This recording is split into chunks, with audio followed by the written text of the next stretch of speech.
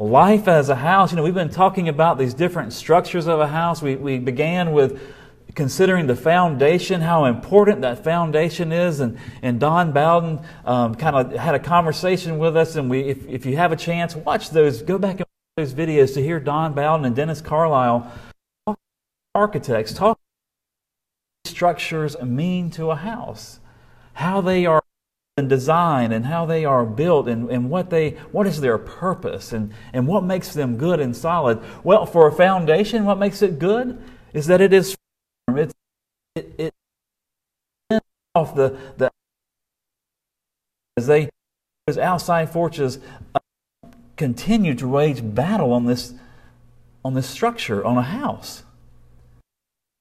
The structure to be built up on this firm rock. Structure to flex as it needs to flex to these outside. About that until this conversation with Don, and then we talked about the porch.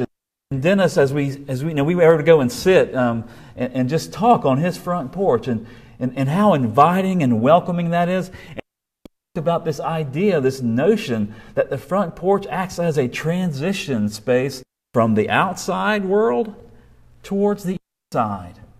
It takes us out of the heat and out of the elements. Gives us some safety, some security, some comfort as we prepare to move indoors. And then as we make our way across this, past the front door, he talked about how that front door is to serve purposes. It's to be a barrier to outside, the unwelcome outside. To be a sign of welcome, of invitation. And when that door swings open, you're invited to this inner space. Well, we sat down with Don Bowden again this past week to talk about these inner spaces, these inner rooms.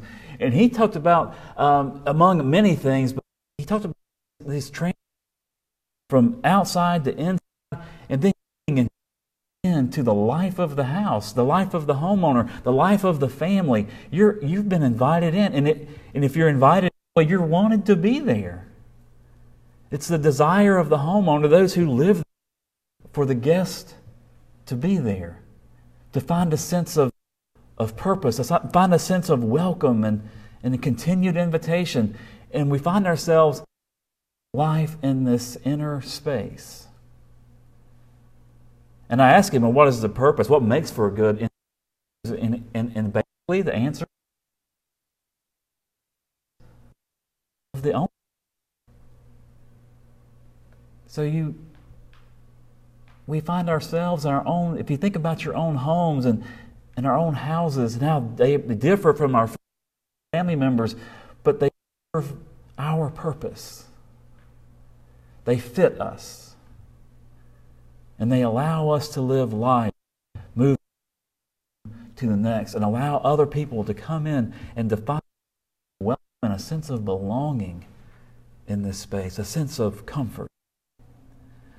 And if we push a little further on these inner spaces, we begin to think about how these inner spaces begin to reveal something about the homeowner. Live in spaces. And one of of the homeowner is learn a little more about each other. We have pictures see ourselves inside these spaces that are important to those who are living in this space. We see paintings, works of art, the flow of the room. Which rooms are to the homeowner? Which room that space to the next, where we gather, where we talk, where we learn. So keep this in mind as we continue to think about this from a front, this symbol, this picture, an invitation that acts as a transitional space to the front door that is a symbol for us of justification, to belong. We actually belong in the house. And as we these interior spaces, we learn more about the homeowner. We learn more about God's grace and how we belong and what it means to belong. As I think about this life memory upon my life as a young boy, and my earliest memory of going to my grandparents' house, they lived in St. Marks, Florida, which is 20 miles south of Tallahassee. It's on the coast, and it sits in between two rivers, the St. Marks River and the Wakulla River. And in the middle of this confluence of these two rivers sits St. Marks, Florida. It's a tiny place. When I was a young boy, first going to St. Marks, there were probably less than 500 people that lived there. It was tiny. There were 2 or 3 paved roads. The rest were all dirt roads. And it's the kind of dirt it's white, sandy, and it feels damp. It's like a limestone dirt. It's different. It's even in the driest of summers, it always felt damp to my bare feet. Well, my grandparents lived on one of these dirt roads, and we would pull off that dirt road into their front lawn, and the lawn was covered with wide blade St. Augustine grass. It was like a wonderful thick carpet, and over this yard, in this house, this cottage, was this enormous oak tree, and it just cast an incredible cooling shade over the entire front lawn and over the house. Well, when you pull up to the house, one of the things you notice, if you are a sailor or a navigator, and if you're at night, the apex of the roof line points to the North Star. My grandfather built this house with his own 2 hands, and he built it so that point always was at the North Star. I don't know why he did that, but he took great pride in having done that. And so we would pull up into this grass and step out of the car. And then there was a short path, a concrete path that led to this front porch of their little house. The house itself was like maybe 1.5 rooms wide. Maybe, I guess it was 2 rooms, but these were not big rooms. And the end of the front of the house was a screen porch. And so you would take this from the grass to this little concrete path and up 2 or 3 little concrete steps. The house was raised up about 2.5 to 3 feet. And then you open this wooden screen door with that metal mesh screen, and you take that first step on the front porch. My grandfather was usually out there. My grandmother, everybody called my grandfather Mr. William or Mr. Bill, and my grandmother was Allie Mae. You just called her Allie Mae. And if you didn't really know her, you called her Miss Allie Mae. And they were usually out there, and my grandmother was usually drinking iced tea, and my grandfather was usually drinking a cup of coffee. And this was not coffee of today's standards. This would have been Sanka or Taster's Choice instant coffee in a white porcelain mug and a cigarette in the other hand. And this is where we found him. Most every time we would pull up, that's where they would be. And so I would open that screen door up, and I'd take a step, and you had to look down where you're just looking down. You can still see those plank boards of the front porch. They were painted gray. I can still see some of the knot holes in those boards, and I can still feel that iron screen on my hand as I let it go, and then it's clapped shut.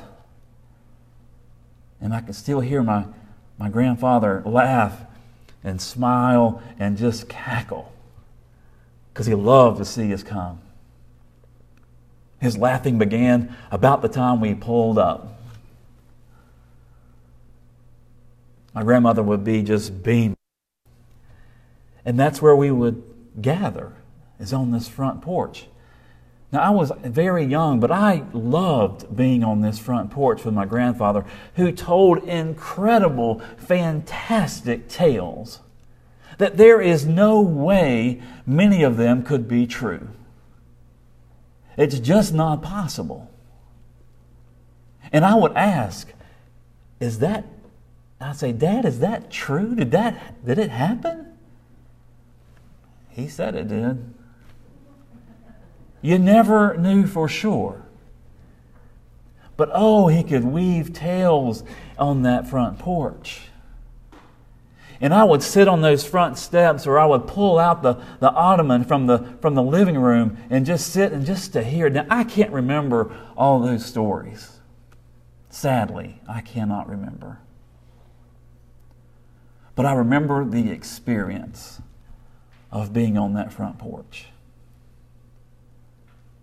I can still smell the cigarette smoke and the breeze bringing in the smell of the marsh from the rivers. I can still hear the laughter, and I can still feel just this incredible welcome and wonder on that front porch. And that's just on the front porch. People would drive by or walk past, and they couldn't help but, pause long enough to say hello, maybe even walk up and get a cup of coffee and share this weaving of stories. Now, on either side of the door were these antlers, and they were kind of like the sentries of the front door.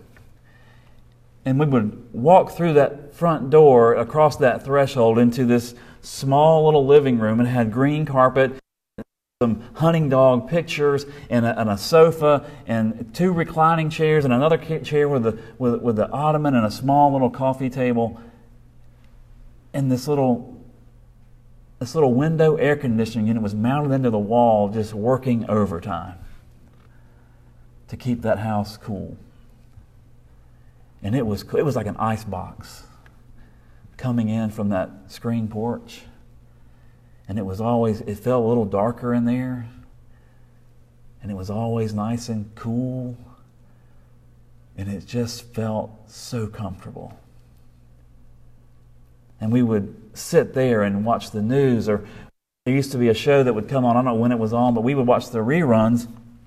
I'm not quite old enough to watch the Grand Ole Opry, but we would watch reruns of Minnie Pearl, and we would laugh and smile with Minnie Pearl and all of the people from the old Grand Ole Opry show. Or we would watch Lawrence Welk or the news, and we would talk politics, and we would talk about the church, and we would talk about life, and I would learn more life lessons coming from the front porch into that interior room where I knew that I belonged.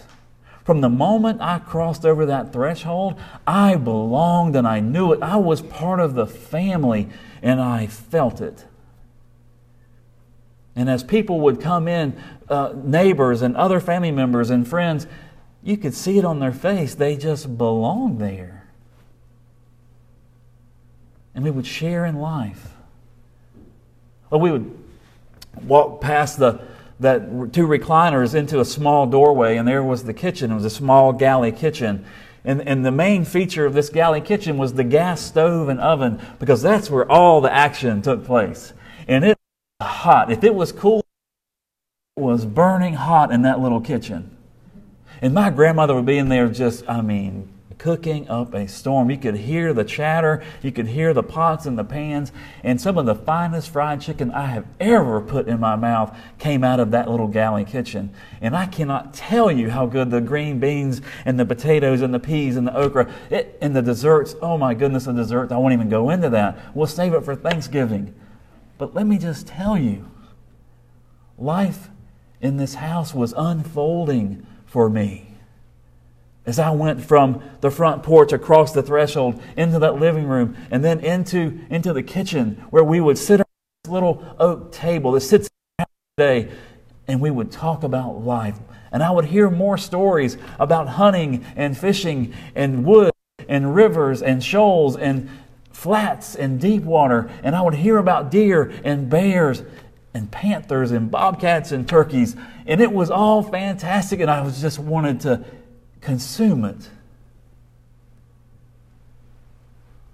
What a life that was lived and revealed in that little house. At night, St. Mark's would grow so quiet. And it was dark. And we would beds, and there were bookshelves of the beds, and my grandfather had placed desk lamps on the fluorescent desk lamps, and we would lie there in the quiet of the night and read these stories from True Detective and True West and Frontier Tales, and we would read the Bible passages together, learning more and more about what it means to be in this house, about who my host is, my grandmother is, my family is, and what it means to be a part. This was a lesson in God's grace, and I never knew it. You see, when we're in these inner rooms, when we've crossed the threshold that we talked about last week, and talked about that front porch and the door and the threshold, we are crossing over at God's beginning call and His justifying grace that says we belong in this space. And Leanne tells our confidence, the justifying grace tells us that this is the kind of grace that accepts us just as if we belong here. Justifying grace is God's way of allowing us into the house to belong. And when we're here, when we're in this sanctuary, when we're in those inner spaces of God's grace, we are learning more about God and ourselves and our relationship with God and our relationships with others. And that's what sanctifying grace is. Sanctifying is our maturity in the faith, about learning more about who we are and what we're called to be, about renewing our mind and our spirit. That's sanctifying grace. God moving us to be separate from the world in which we live, to be perfect, more perfectly human, as we were created to be. Sanctifying grace is about growing us to be more perfectly loving. How we love one another, how we love God.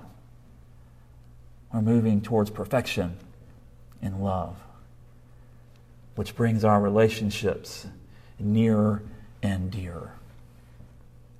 And this is what the life in the house is about. It's what it's like. It's this whole life that we find with God that gives us meaning, that gives us purpose, that gives us a sense of fulfillment and comfort and courage in our call to be the people of God, to be God's family. Now let that sit down. Let that sit with you for a little bit. Because this is, our life as a house is about our whole life, our whole being. How we live in the world. How we live with one another as a community of faith, as individuals, as followers of Christ. My grandfather, as I said earlier, he built his house. He built on a firm foundation.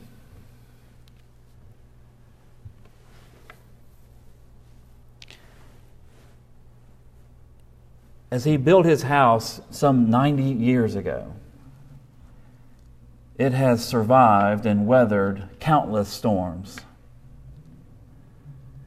It has seen 2 or 3 additions and renovations, the birth of 3 children, and I don't even know how many grandchildren and great-grandchildren and great-great-grandchildren. His house was built on a firm foundation. It allowed Him to build up and to expand and to live a life that was secure and comfortable, that was welcoming and inviting, that was revealing as to who He is. But more than that, more than having built this incredible little house, he found life in the grace of God. He found faith on the foundation of the life and the death and the resurrection of Jesus Christ.